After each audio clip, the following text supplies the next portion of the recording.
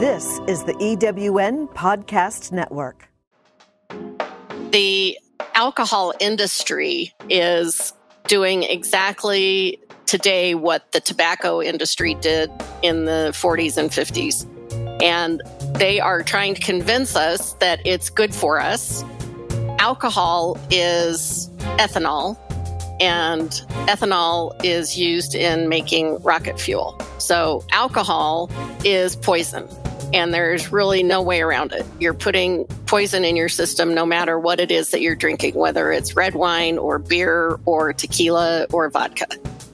It's Lift As We Climb, a show that shares secrets about growing your business from the eWomen Network Premier Success Coaches and outstanding members from around the world. I'm Pat Miller, the Idea Coach and your host of the show.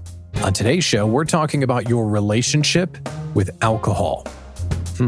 How much do you drink? Do you use it as a crutch or a tool? Is just the thought of this conversation making you a little bit uncomfortable? If so, you need to hang in there for an enlightening interview with Nancy McKay, founder and certified life coach of Amazing Outlook Coaching in Denver, Colorado.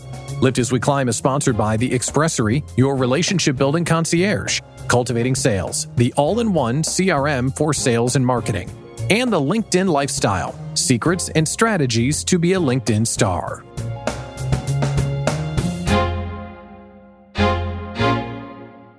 How often do you have a drink?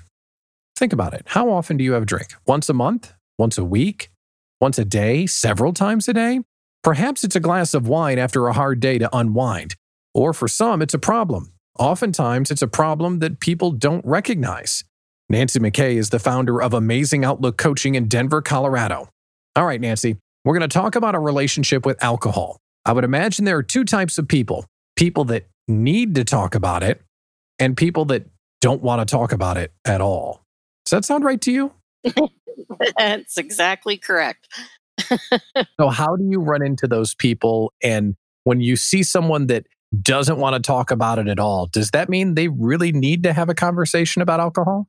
Pretty much, yeah. It really does, because normal people don't worry about talking about alcohol. If they don't have a problem with their drinking, then they don't mind talking about it. And the people who avoid the discussion are the ones that are really having a problem and need to talk about it and need to ask for help. And if someone's thinking right now, that might be me, is it fair to say that the essence of addiction is you can't picture your life without it? Yes, that's exactly correct. You just cannot imagine not drinking, using whatever your coping tool du jour is. You can't imagine life without it. Chardonnay was my best friend, and I could not imagine not having that in my life. Let's talk about that, because some people coach business practices or they help people through issues that they just find interesting. You've lived the alcohol life both as a child and as an adult. So can you talk about your personal relationship with alcohol? Oh, yeah, a very close one. Yeah, I grew up in an alcoholic household. Very high functioning, but my father was an alcoholic. My mom drank right along with him, but I don't think she was alcoholic. My father committed suicide with alcohol, and that's what sent my drinking over the edge.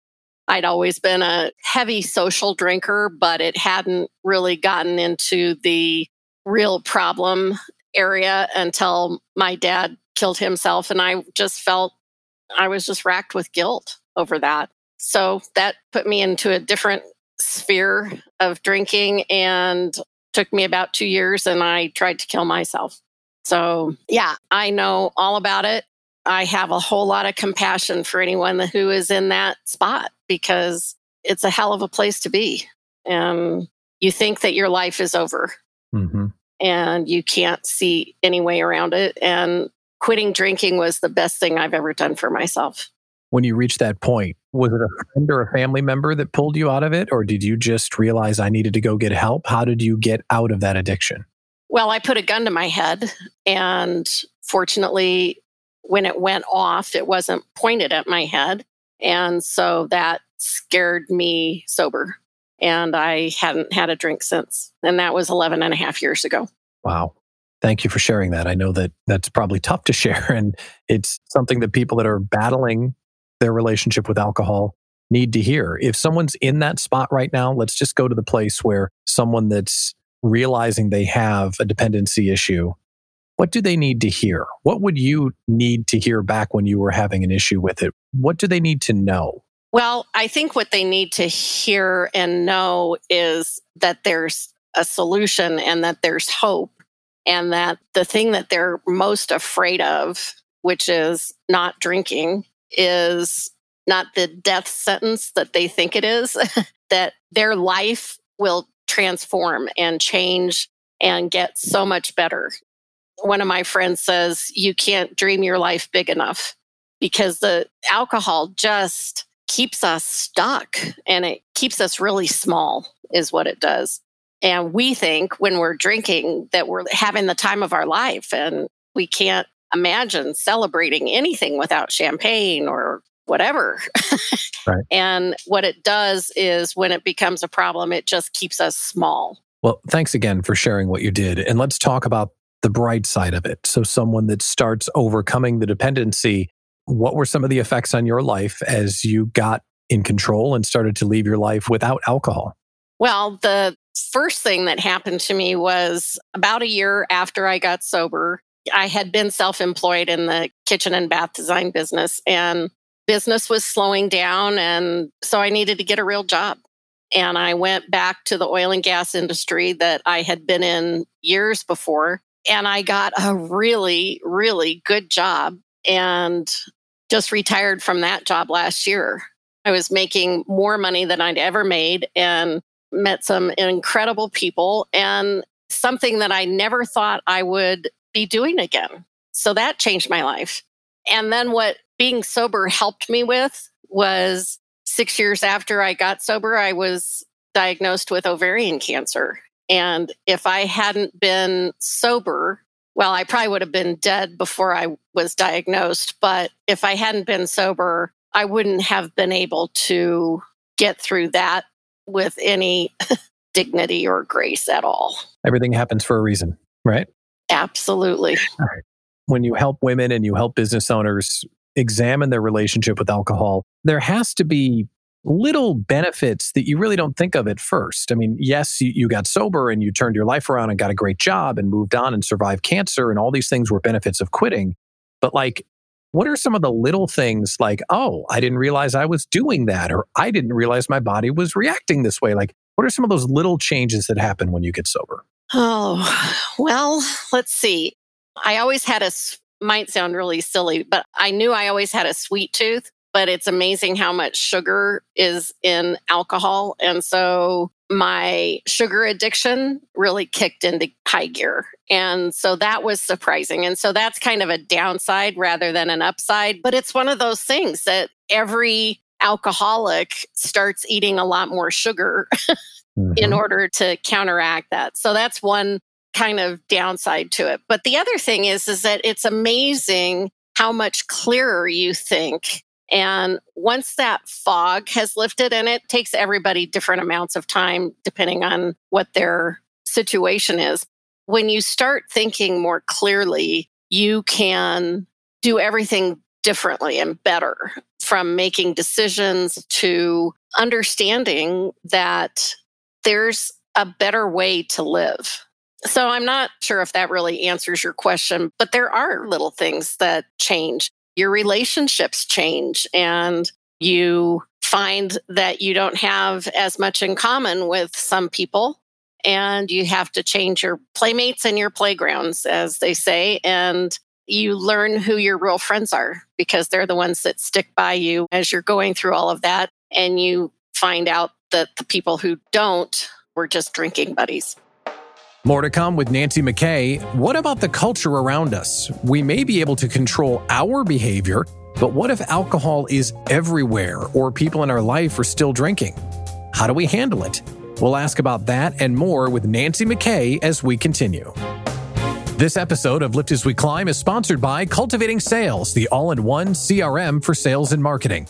I'm using Cultivating Sales to not only organize my clients and partners, I'm using it to manage this worldwide podcast. With this one program, I built and host the show's webpage where guests can apply, book their dates, and subscribe. It also manages the email communications and Lift as We Climb VIP text program. The one program has replaced so many other subscriptions, it practically pays for itself. Stay close to your customers with texts, emails, sales funnels, calendars, a course builder, and even a website builder. Get the secret discount just for Lift as We Climb listeners. Visit cultivatingsales.com/lift to capture it. That's cultivatingsales.com/lift. And the LinkedIn Lifestyle, the secret recipe to attract the right people and build authentic relationships on LinkedIn. Before I worked with the LinkedIn lady, my LinkedIn was a mess. Then she introduced me to the LinkedIn Lifestyle, and now I'm loaded with daily content ideas. My profile views are up, and my engagement has improved. If you're trying to do business on LinkedIn, join me and lead the LinkedIn Lifestyle. Visit linkedinlifestyle.com/star to get the free report, 5 Fatal Flaws in Most LinkedIn Profiles. Watch your profile views and post performance soar with these tips. They work. Get the report now at linkedinlifestyle.com/star. And the Expressory, your relationship building concierge. I just launched the Idea Collective for small business owners, and Jamie and the team at the Expressory are blowing my members' minds. When a new member signs up, the Expressory team is automatically alerted to send a personalized surprise welcome gift right to their doorstep. The members are so surprised that they talk about the group on social media and feel more connected to our mission. Right now, you have a cool opportunity to experience the Expressory for yourself for free. Simply text the word TEST to 414-240-1315. That's TEST to 414-240-1315. And you'll get a surprise mailing including various samples of their handmade cards right to your door. You'll love the experience, and you'll want it for your business too. Try out the Expressory today. Back to the show with Nancy McKay. So, Nancy, let's talk about the culture for a second. I live in Wisconsin, the highest tavern to citizen ratio in the country. And drinking is just normalized here. Alcohol is everywhere. Why is it such a thing? Well, I have a tendency to get on a soapbox about this. Go for it. Come on. The alcohol industry is doing exactly today what the tobacco industry did in the 40s and 50s. And they are trying to convince us that it's good for us, number one, from if you drink one glass of red wine every day, then that cuts down your cholesterol and it helps digest fat, and look at the French and so on and so forth. And so that's a fallacy. Alcohol is ethanol, and ethanol is used in making rocket fuel. So alcohol is poison, and there's really no way around it. You're putting poison in your system no matter what it is that you're drinking, whether it's red wine or beer or tequila or vodka. So there's that.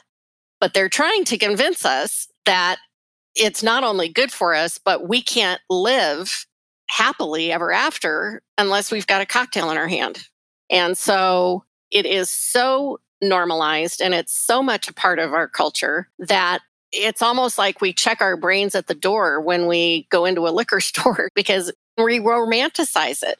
And that's one of the things that's so difficult when you're quitting, is because when you have a craving come up, you romanticize it. It's like, oh boy, does that sound good? And all you can think of is the glass of champagne with the dew dripping down the side of it, and it's shining in the sunlight. When you just think that you're going to have a sip of champagne and you're going to be transported into nirvana, right? And the problem with that is that alcoholics, that's not how they drink. They'll slam down that one, and then they'll have another one, and then they'll switch to tequila, or they'll do something else. And before they know it, they're either passed out or blacked out or something. So it's all well and good if this is something that you occasionally take part in. But a lot of people don't. And a lot of people don't understand how quickly you can go from a social drinker to an alcohol abuser to a full-blown alcoholic. It can happen really quickly. And That's the problem. If you can look at it and explore your relationship with it before you hit rock bottom like I did, then there's a chance that you can really look at it objectively and make a decision of, do I really need this drink the way I think I do? Because everything begins with mindset. And so that's where that all comes in. And I wish that I would have had someone like me to work with before I put a gun to my head. A trainer that I use, or at least I used to use, and if I would listen to more often, I'd be a lot skinnier than I am, talks about diet, saying your diet isn't an absolute lifestyle. It's just a string of decisions. Each decision, every time you go to the kitchen, is just another decision. Is that how you have to think about your personal relationship with alcohol? That today I'm not going to drink. I'm just not going to do it. Yeah, definitely. And now it's not a conscious decision. Right. It's just something I don't do. Mm-hmm. But the diet thing is much more in the front of my mind because I'm working on losing weight. And so that is a decision. And that's all it is.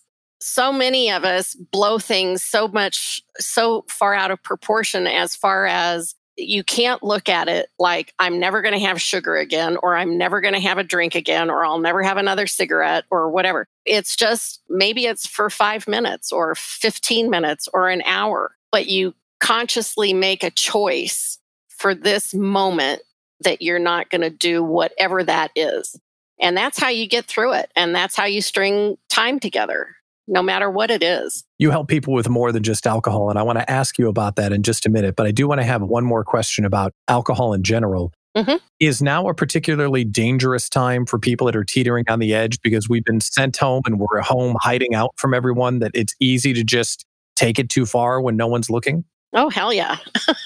Yeah, you bet it is. And I had a lot of people early on in this pandemic say, boy, I bet your business is really booming. And it wasn't at that point because people were loving it. Now I'm noticing a lot more people reaching out to me and commenting on social media and so on and so forth, because now it's like, okay, this is getting a little out of hand.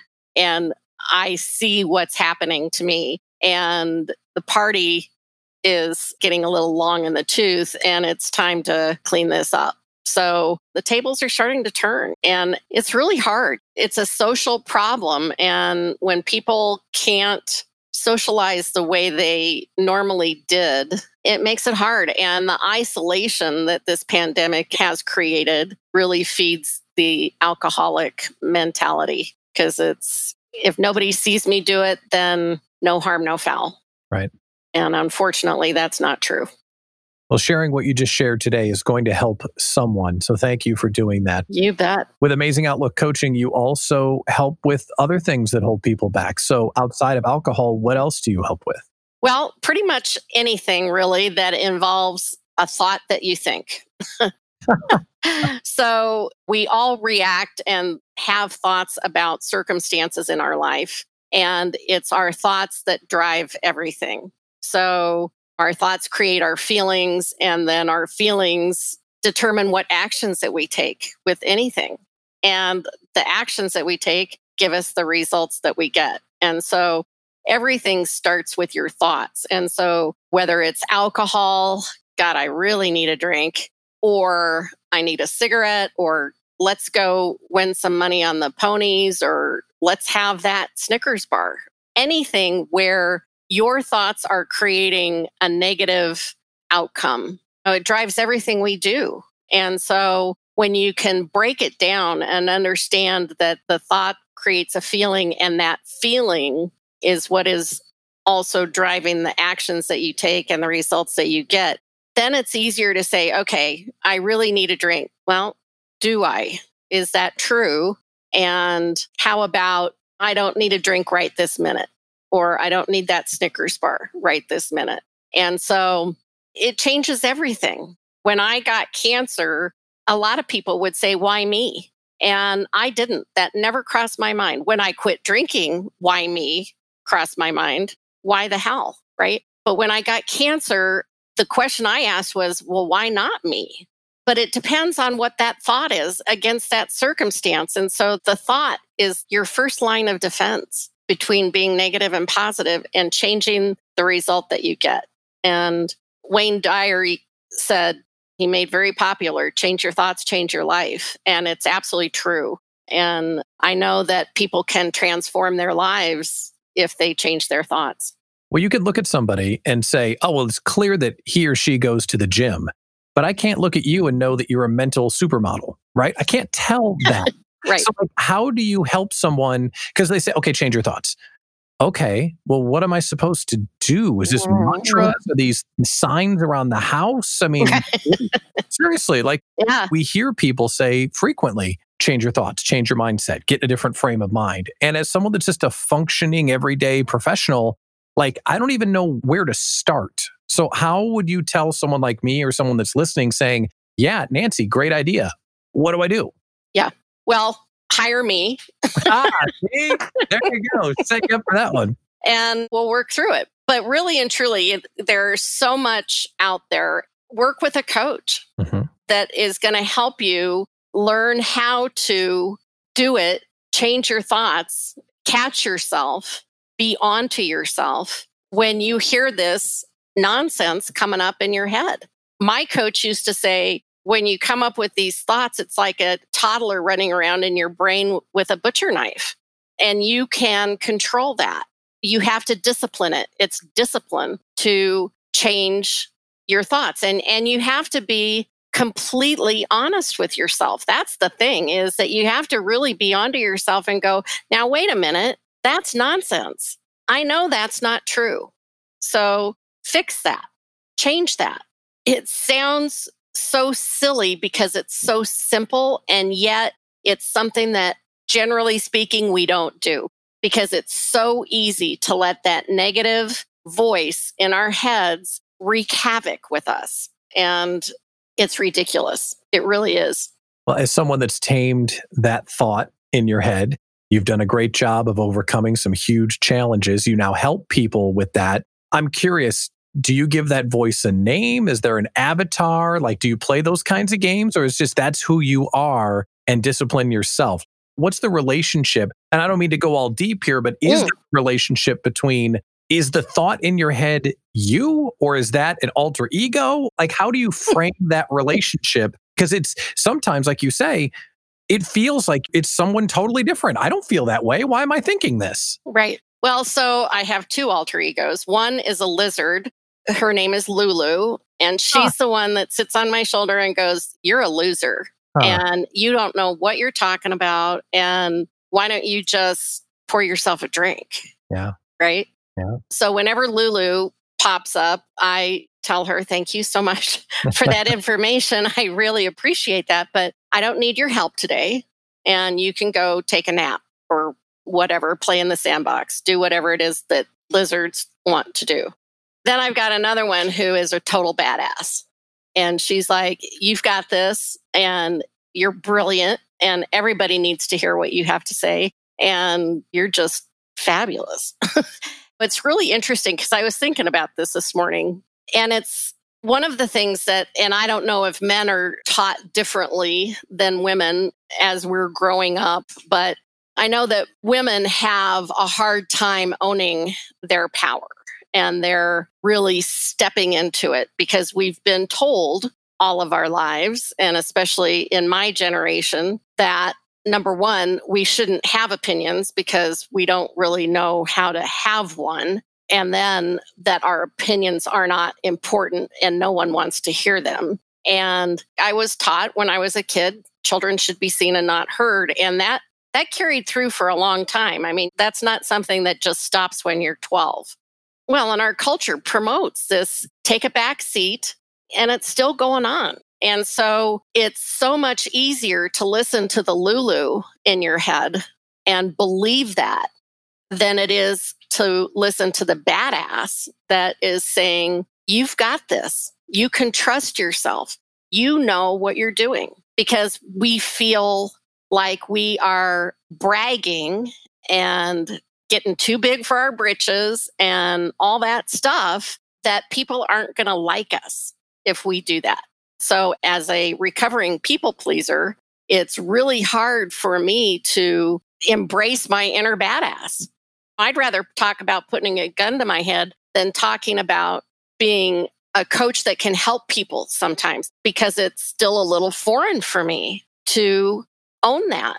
And the bottom line is, I will not become the success that I want to become until I own the fact that I am a badass coach and I can help you.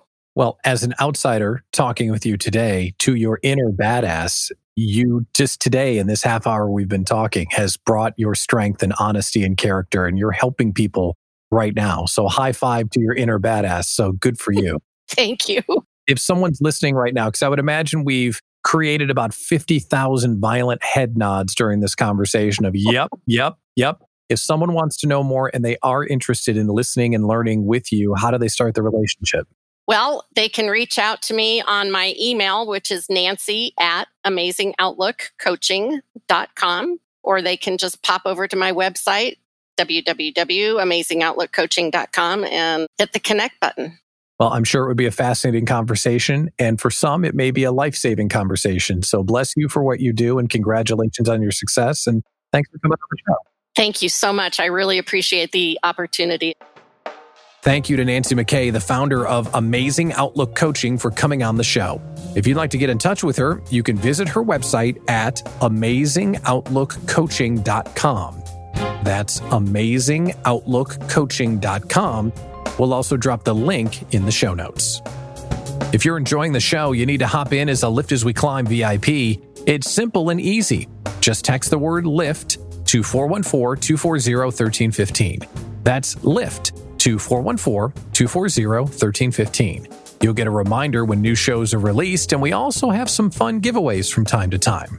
This episode of Lift As We Climb is sponsored by The Expressory, your relationship building concierge, the LinkedIn lifestyle, secrets and strategies to be a LinkedIn star, and Cultivating Sales, the all-in-one CRM for sales and marketing. I'm Pat Miller, the Idea Coach and a Premier Success Coach for the eWomen Network. Find out more about me at patmillerideacoach.com. Thanks for tuning in. Thanks for listening. This is the EWN Podcast Network.